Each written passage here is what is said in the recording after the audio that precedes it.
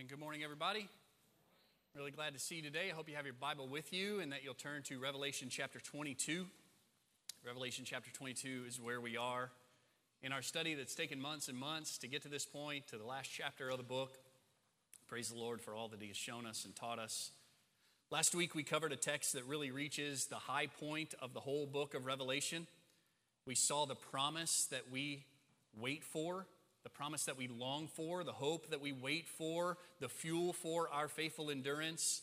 Friends, the day is coming, and that day will be greater than we could ever imagine. That day, there will be no more curse. That day, we will reign with Him. That day, His name will be on our foreheads. That day, we will see His face, and we will reign with Him forever and ever. I say amen to all of that. Amen to all of that. Let it be. Bring it on. That's right. We can't wait for that day. What a gift of grace that day is that none of us deserve. But it is given to us freely through faith in the person and work of the Lord Jesus Christ. Jesus Christ, who is the Son of God. Jesus Christ, who died for our sins. Jesus Christ, who rose again in victory over sin and death and hell. Only He can save us. So I pray that this hope, this joy, this fuel for faithful endurance is yours through Christ. And if it's not, I invite you already, even now this morning, to repent of your sins and trust in Jesus Christ for salvation. He is the only hope that we have. Well, 10 years ago, I had the great privilege of running the Boston Marathon. And to be clear, I did not earn that right as most do by qualifying, by running a really fast marathon somewhere else. No, I got that spot because I know a guy. In fact, I don't even know a guy. I know a guy who knows a guy. And I got the spot, the privilege to run the Boston Marathon. Nonetheless, I ran that race even though I did not qualify for it, and I finished that race. And you may have heard me tell a story before about Calvin Sutton, who in the days just before I left to go run that race, he said, "Chris, I am praying that you win that race."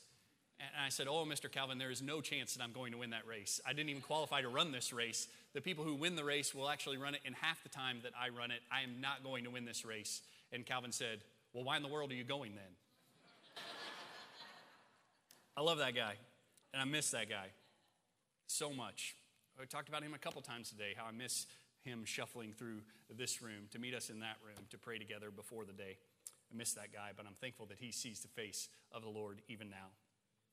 Anyway, I started this story to tell you that in the days leading up to that race, I did my research. I watched a bunch of YouTube videos and I read a bunch of articles on the internet. And what I learned as I looked forward to that race is that there is a giant Citgo sign at Fenway Park. You know Citgo, the oil company with the orange triangle. There's a giant Citgo sign at Fenway Park that is exactly 1 mile from the finish of the Boston Marathon. And so all the things I read said when you get to the Citgo sign, you're almost home. When you get to the Citgo sign, it's only 1 mile to go.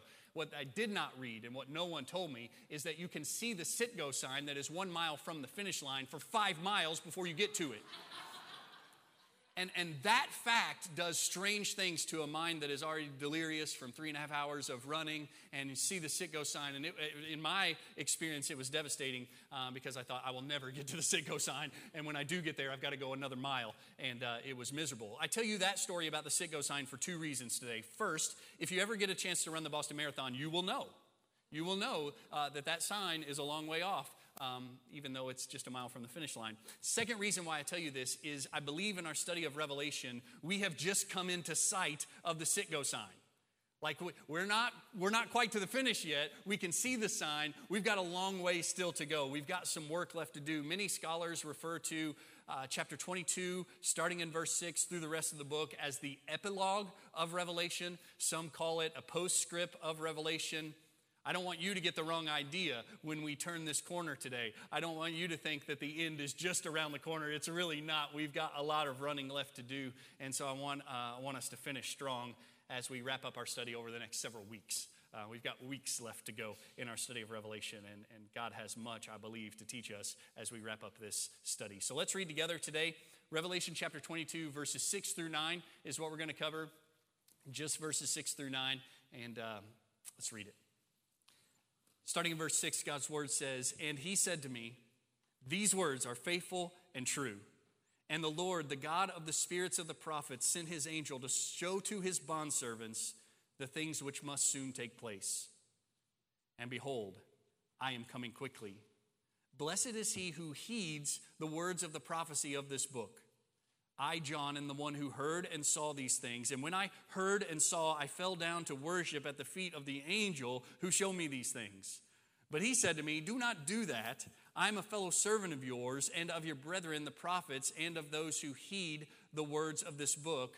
Worship God. Let's pray together. Father in heaven, we are so thankful for all that you have shown us and taught us over the last few months in our study of Revelation. And we ask that over the next few weeks, as we wrap up this study, that you would burn those truths deep into our hearts in such a way that we would never forget them. And we ask that you would help us apply those truths in our daily lives, that we would go about our time on this earth deeply affected by what you have taught us.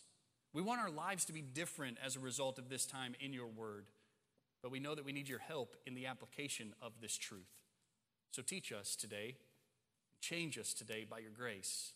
We pray these things in Jesus' name. Amen. So let's start out by looking closely at the first phrase in verse 6 that says, he said to me, these words are faithful and true. These words are faithful and true. This is a giant statement that we desperately need to understand and that we desperately need to hear today. Now, this is probably the angel who's been showing John these things, who is speaking to him. And as he wraps things up, this angel takes time to remind John that, quote, these words are faithful and true. As we think about that, we need to understand on the one hand, this angel is making a statement that is a declaration of the veracity and trustworthiness of the message that John has received. He is saying basically, these things that I've said to you, these things that you have heard, these things that you have seen, these words are faithful and true. And I am totally confident that that angel is referring to the things that he has just said to John. Those things that he just finished saying to John about how there will be no more curse, there will be no more night, you will see his face, you will reign with him. I'm confident that when he says these words are faithful and true, he's talking about those things he had just said. But I am also confident that he is not just referring to those last few things that he has said to John, but rather is referring to all that John has seen in the book of Revelation, all that John has received in this experience with the Lord. And even beyond that, I am totally confident that this statement of the veracity and trustworthiness of these words applies not just to the book of Revelation, but to the entire Bible. These words are faithful and true. After all, the Bible that we read, when we read it, it has 66 books. It has 40-ish authors that were written over, and it was written over a span of some 2,000 years. But we know when we read the Bible, it is ultimately one book. It is ultimately one book with one author and one message. And that message is salvation by grace alone, through faith alone, in Christ alone, to the glory of God alone. Here at First Baptist Church, we believe that these words are faithful and true. We believe that these words, all of them, are faithful and true. And that's why we teach and preach the way we do. Because we're confident that 2 Timothy chapter 3 is true. When it says all Scripture is inspired by God and profitable for teaching, for reproof, for correction, for training in righteousness, so that the man of God may be adequate, equipped for every good work. We believe it is all faithful and true. And it is all profitable to us. And so we want to study all of it. Amen? And we need to hear that. We need to hear that today especially. Because we live in a culture that is struggling to know, who can you trust? Who can we trust and where can we find the truth? We need to hear these words are faithful and true.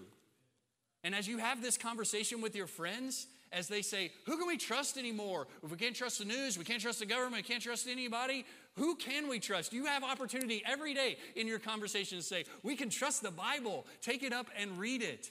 We need to hear that today because many people, like us Christians, evangelical Christians even, are seeming to adopt a dangerously skeptical posture toward any authoritative source of information.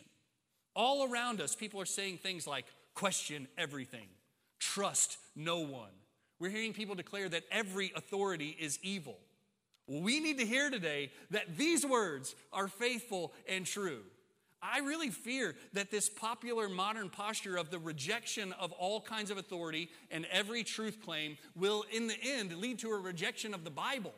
Like it's a dangerous road to go down to say all authority is evil, all authority is against you, don't trust anyone, question everything. Man, you don't take that posture when you read the Bible. These words are faithful and true, and we must read it and submit to it.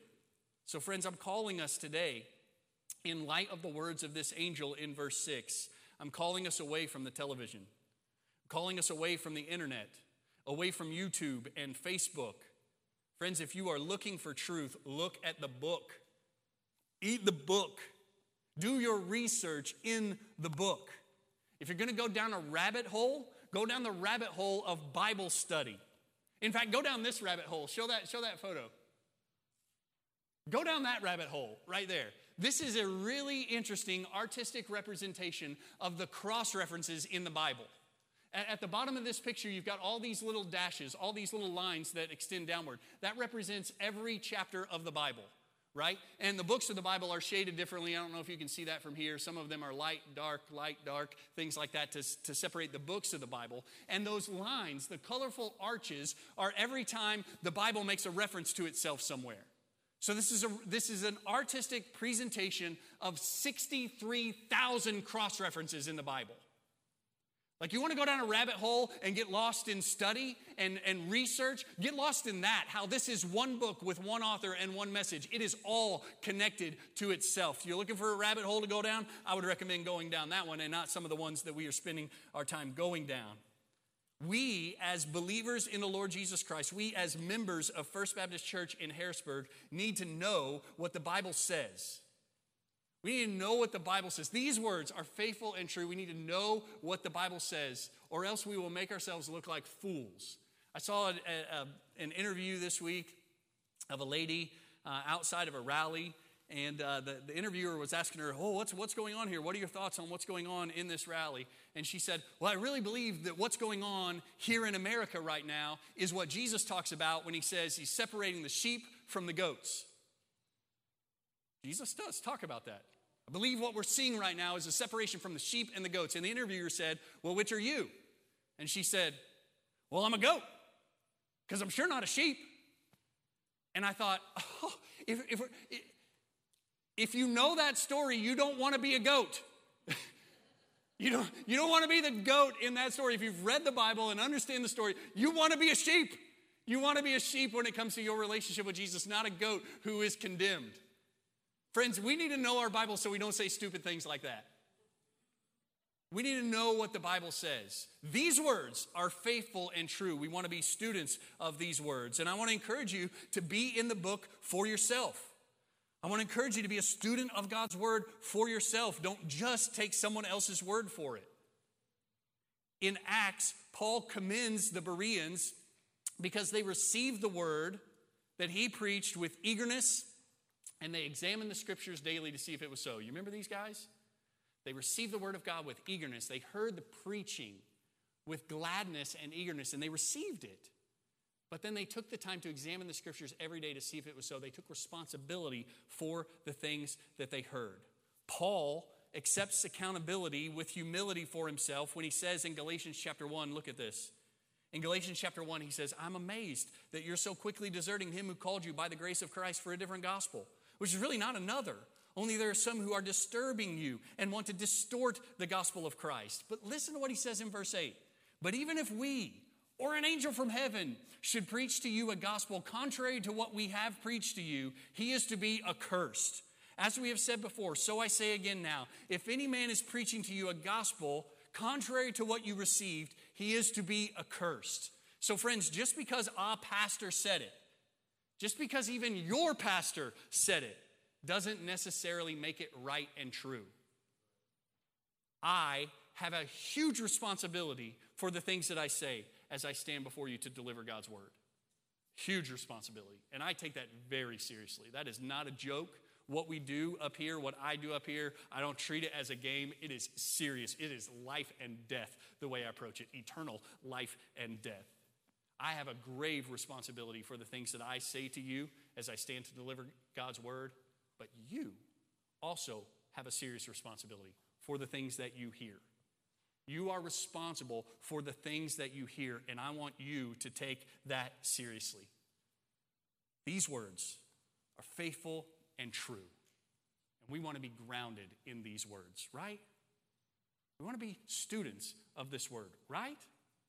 Not caught up by everything that flies around on the news or on the internet, but grounded in the truth of God's word. These words are faithful and true. If you're looking for what is true, if you're looking for what is right, here it is. Be a student of it and don't waste your time.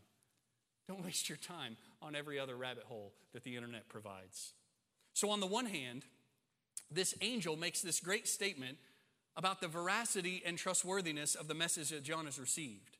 And on the other hand, this language of faithful and true, closely connects the Lord Jesus with the words. After all, what we have seen in Revelation is the revelation of Jesus Christ. In fact, to the church at Laodicea, back in chapter 3, verse 14, Jesus identifies himself, quote, as the Amen, the faithful and true witness. So, these words are faithful and true. These words are faithful and true. And these words are all about Jesus. And you do not waste 1 second of time reading it, studying it, meditating on it, memorizing it. The angel says these words are faithful and true. And, read on in verse 6, it says, and the Lord, the God of the spirits of the prophets, sent his angel to show his bondservants the things which must soon take place.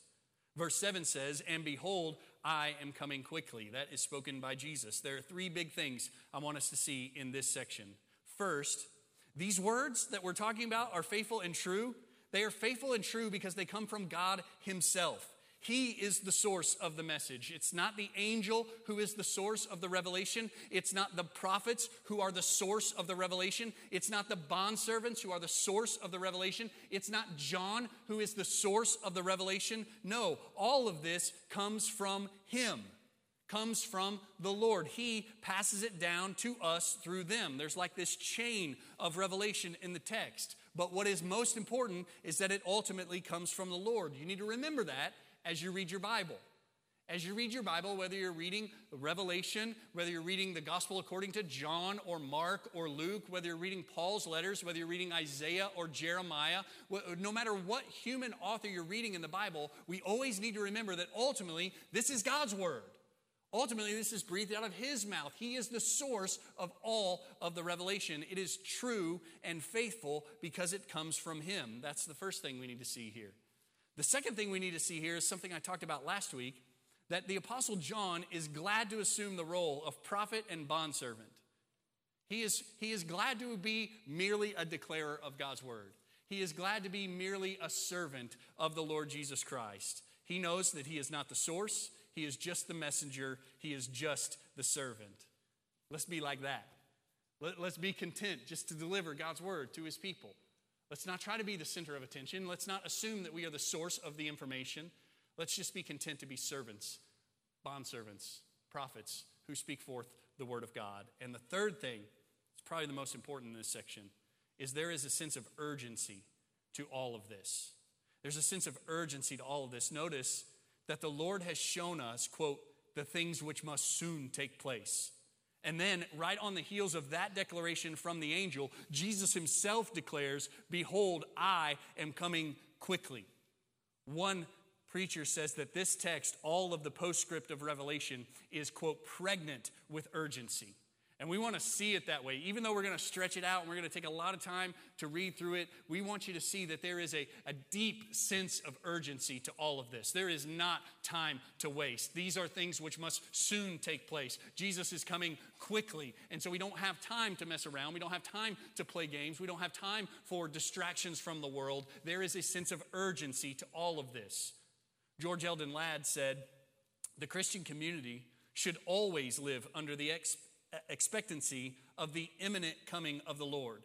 No man knows the day nor hour, and no one can set dates or calculate the time of his coming. But every generation must be awake, as though the coming of Christ was at the threshold. The biblical warnings involve a spiritual and moral tension of expectancy and perspective. That's why Laura read from 2 Peter chapter 3, talking about how people will scoff.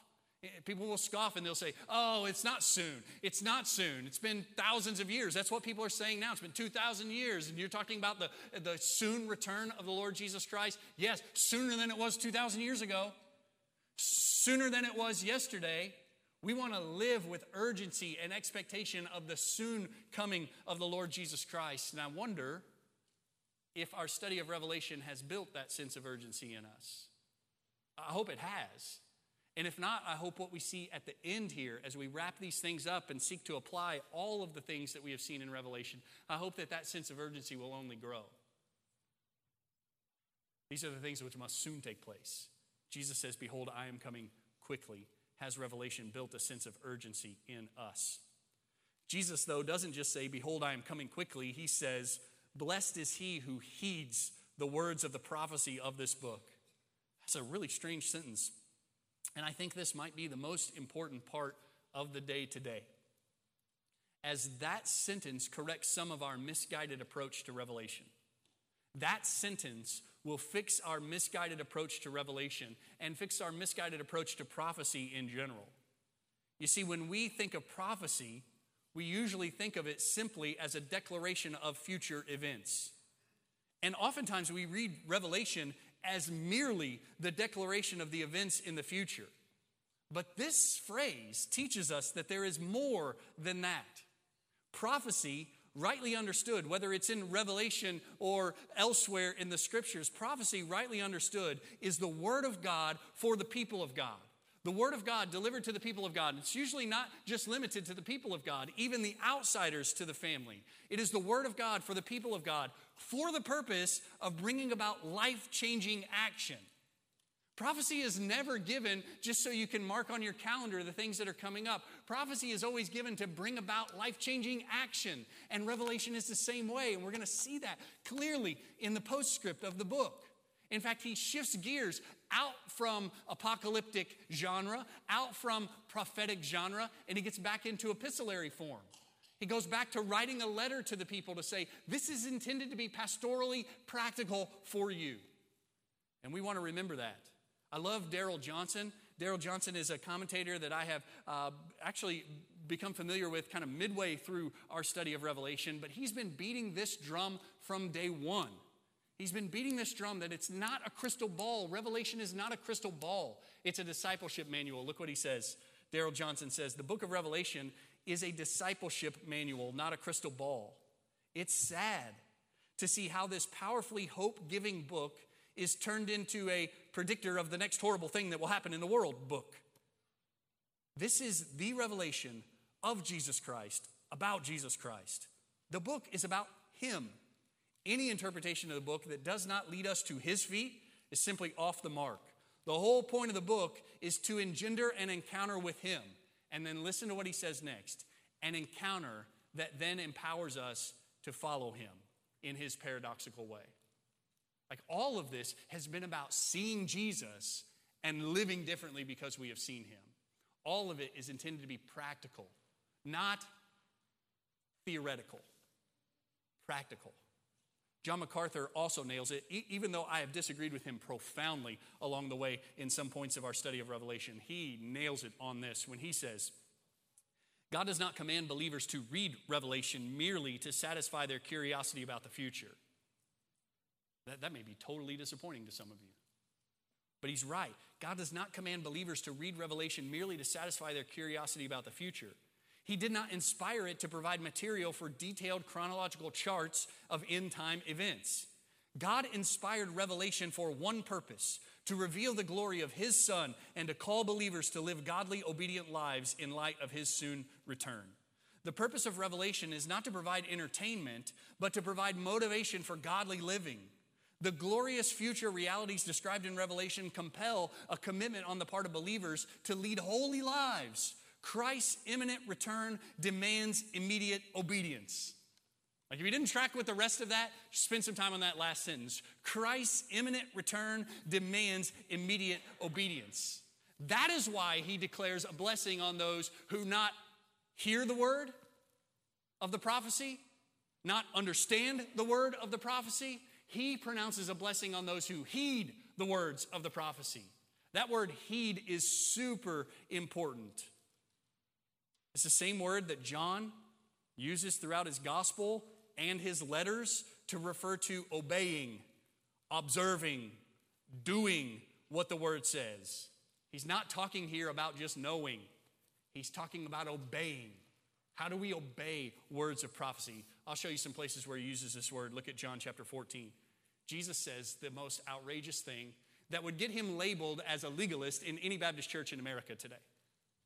He says, if you love me, you will keep my commandments. Keep there is the same word for heed in Revelation chapter 22.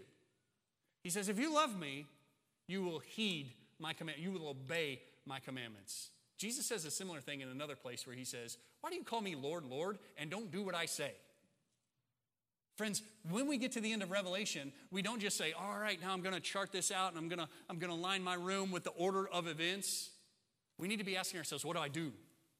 How do I heed these words? How do I keep this and obey it like I do his commandments? In verse 22 of that same chapter, Jesus answered and said to him, if anyone loves me, he will keep my word. Same word as in Revelation for heed. He will keep my word, and my Father will love him, and we will come to him and make our abode with him. He who does not love me does not keep my words, does not heed my words. The word which you hear is not mine, but my Father's who sent me. In Revelation, he's pronouncing a blessing on those who heed the words of the prophecy. Similar language in 1 John chapter 2. The one who says, I've come to know him, and does not keep or heed his commandments is a liar, and the truth is not in him. But whoever keeps his word, in him the love of God has truly been perfected. By this we know that we are in him. The one who says he abides in him ought himself to walk in the same manner as he walked. This is a constant refrain in John's letters to his churches. We see it in chapter 3, verse 23. When he says, this is the commandment that we believe in the name of his Son, Jesus Christ, and love one another just as he commanded us. The one who keeps his commandments abides in him, and he in him. We know by this that he abides in us, by the Spirit whom he is given to us. Jesus says there is a blessing for those who heed or keep these words of prophecy. So Revelation is about more than just the picture of future events to come. It's a call to action. And we've tried to say that from the beginning. We tried to say that from the beginning of our study. I tried to hang this banner over our whole study to say that Revelation gives us a vision of Jesus that inspires and empowers faithful endurance through difficulty, through suffering, through persecution, unto certain and eternal victory in Christ. Boil it down to two phrases. Revelation is about awestruck wonder and faithful endurance. It's not about a timeline of just future events. That picture of the things to come is to change our lives. It's to inspire worship and faithful endurance that comes through obedience. And look at verse 8. Verse 8 says, I, John, am the one who heard and saw these things. And this is super interesting. Maybe a thing that we could quickly overlook and just say, oh, this is John identifying himself as the author. But he uses this same kind of logic in his gospel and his letters as well. In fact, in John 21, starting in verse 24, it says, this is the disciple who is testifying to these things and wrote these things. And we know that his testimony is true. And there were also many other things that Jesus did, which if they were written in detail, I suppose even the world itself would not contain the books that would be written. John says at the end of his gospel, he said, I saw these things. I heard these things. And I'm the one who's told you this. I'm an eyewitness of these things, and I'm the one who has told you all these things about Jesus so that you'll know that he's the Son of God and that you'll believe in him and that you'll have life in his name. That's the chapter before. John says, I saw and I heard and I told them to you. He says the same thing in his letter, 1 John chapter 1. He says, what was from the beginning, what we have heard, what we have seen with our eyes, what we have looked at and touched with our hands concerning the word of life. And life was manifested, and we have seen and testify and proclaim to you the eternal life which was with the Father and was manifested to us. What we have seen and heard, we proclaim to you also, so that you too may have fellowship with us. And indeed, our fellowship is with the Father and with his Son, Jesus Christ. So in his letter, he says, I heard some things, I saw some things, and I'm telling you those things. He said that in his gospel, he said that in his letter, and now he is saying it in Revelation, right? I have heard these things, I have seen these things, and I am telling you these things. He is an eyewitness of this truth. And friends, that is a pattern for us to follow. We saw that in small group Bible study today, if you were paying close attention, that Solomon said, I learned some stuff, and I was really careful how I wrote it down so I could spread it to the next generation. That is the pattern for all of us as believers in the Lord Jesus Christ. And let me tell you this, it's an obligation for us who have studied Revelation for a while now. We have heard some things and we have seen some things. And it is not just to fill up our hearts, it's not just to fill up our brains, it's to equip us to be able to share those things with other people. We need to follow the pattern that is all throughout the Scriptures. God never shows someone something just to keep it to themselves. He teaches and shows to equip them to share it with others. Let's follow that pattern. Let's hear it, let's see it, and let's tell it. And look at what happens at the end of verse 8. It says, and when I heard and saw, I fell down to worship at the feet of the angel who showed me these things.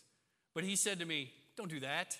I'm a fellow servant of yours and of your brethren, the prophets, and of those who heed the words of this book. Worship God. Does that sound familiar to you? He just did this. He just made this same mistake back in chapter 19, right? Back in chapter 19, the angel said to him, right, blessed are those who are invited to the marriage supper of the Lamb. He said to me, these are the true words of God. And then I fell at his feet to worship him. But he said to me, don't do that. I'm a fellow servant of yours and your brethren who hold the testimony of Jesus. Worship God, for the testimony of Jesus is the spirit of prophecy. John made this mistake once, 3 chapters ago. And now he's making the mistake again. So what do we do with this? Well, we could dog on John. And some people do that. Some people say, oh, John, get it together, man. You are slow to catch on. Maybe you're stubborn. Maybe you're unbelieving. Maybe this is evidence of your sinfulness. John, get it together, man. We could dog on John, or we could receive this as a challenge to our own hearts. Because what we see when we read this is that after everything John saw, after everything he heard, worship was the only thing he knew to do. Worship was the immediate response of his heart to this. Worship is compelled by the revelation, even though it's misplaced here. And I don't know that that's often the problem that we have here in this room.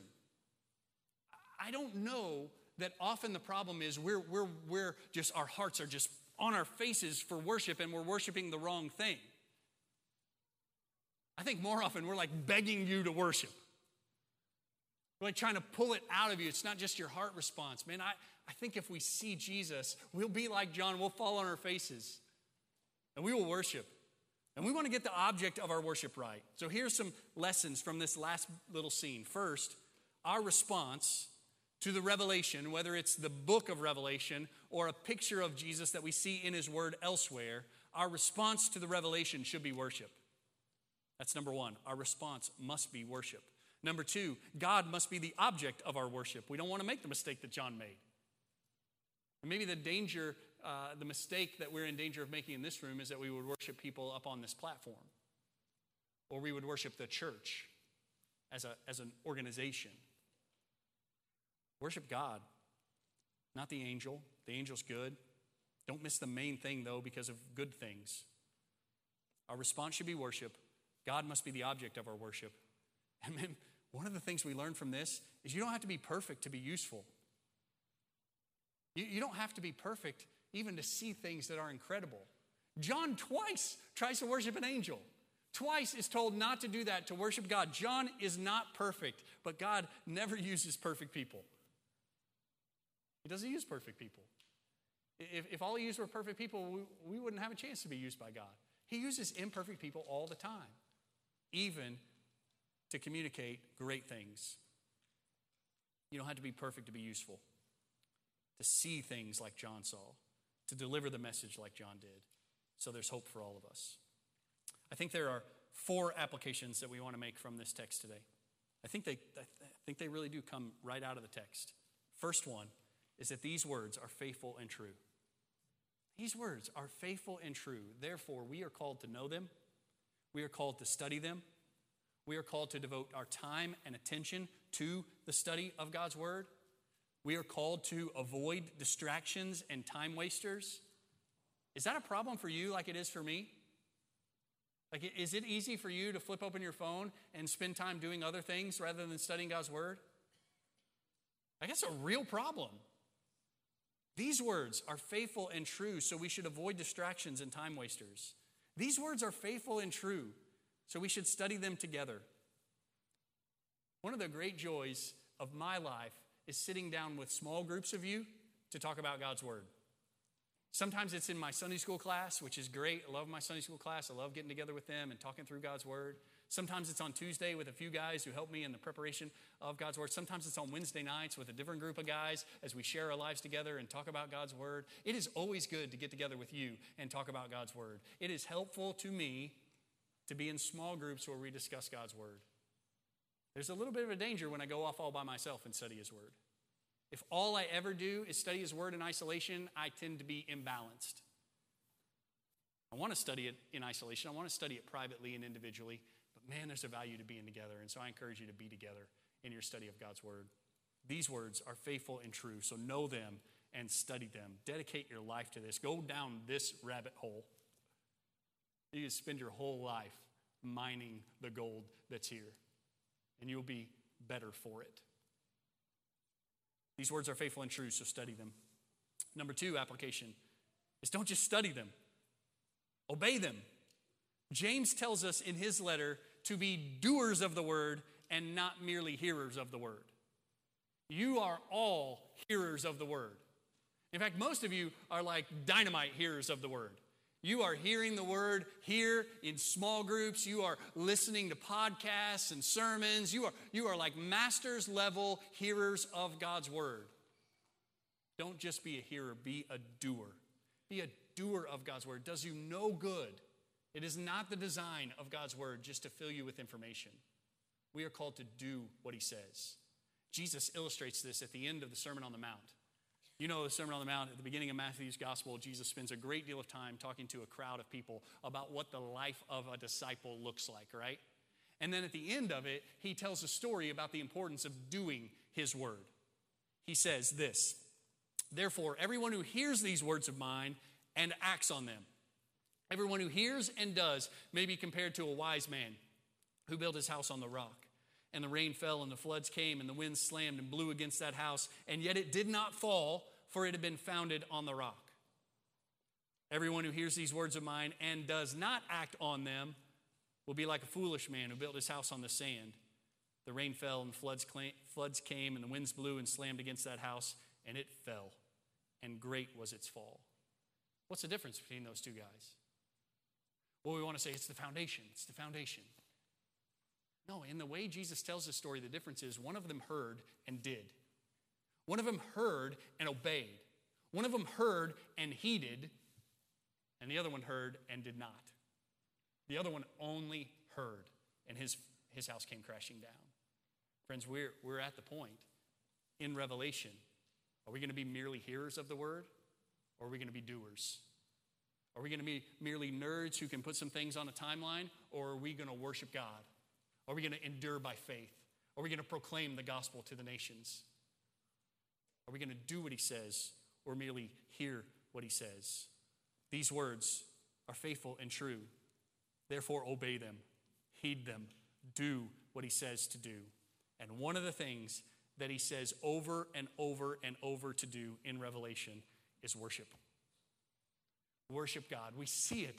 We see it everywhere. We see it in those throne room scenes. We see it amongst the saints and the martyrs. We see the angels constantly worshiping Him. We see John bowing down twice to try to worship an angel. The angel says, "Don't do that. Worship God. Worship God." That's one of the things that we must take away. That's one of the things that we must do in response to Revelation is worship God. And that shouldn't be like pulling teeth. Right? It shouldn't be that we have to beg you to worship God. We should hear these things and see these things, and you should be like pulling at the leash to worship God. It's one of the things we can do in obedience to God's word in Revelation is worship Him. The other thing we can do in obedience to God's word, this is number 4, is we can tell others. We can follow this pattern where we hear some things, we see some things, and we tell some things to our neighbors. And so I want to ask just quickly how you think you can do that this week. How do you think you can tell others what you have heard and seen of the Lord Jesus Christ this week? Maybe more specifically, how do you think you can tell others about some of the things you've heard and seen about the Lord Jesus Christ in Revelation? We want to be like John. We want to be like Paul. We want to be like every faithful disciple of the Lord Jesus Christ who doesn't just have an experience with him, but tells others all about him. So let's be, as Pastor Dylan would say, bold witnesses. Bold witnesses to the Lord Jesus Christ. Let's stand together and pray.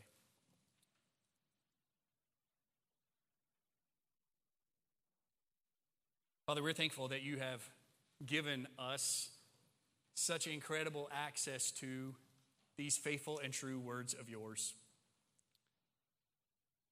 And we want to be good stewards of that access, that great gift that you have given. We want to study your word. We want to know it. We want to devote our time and attention to it, avoid distractions and time wasters as we study your word in private and in small groups, here and at home and at work and at school. We want to take in as much of your word that is faithful and true as we can. But Father, we don't desire to be mere hearers of your word. We want to be doers as well. So call us forth to action, especially here as we wrap up our study of Revelation. Call us to action. Show us what obedience to the word looks like. We want to be like that wise man who heard and acted on the words.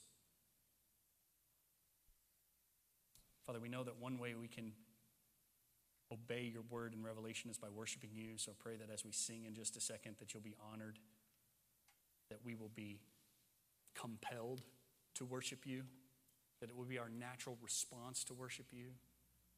God, I pray that you give us obedience this week to tell others about the things we have heard and seen.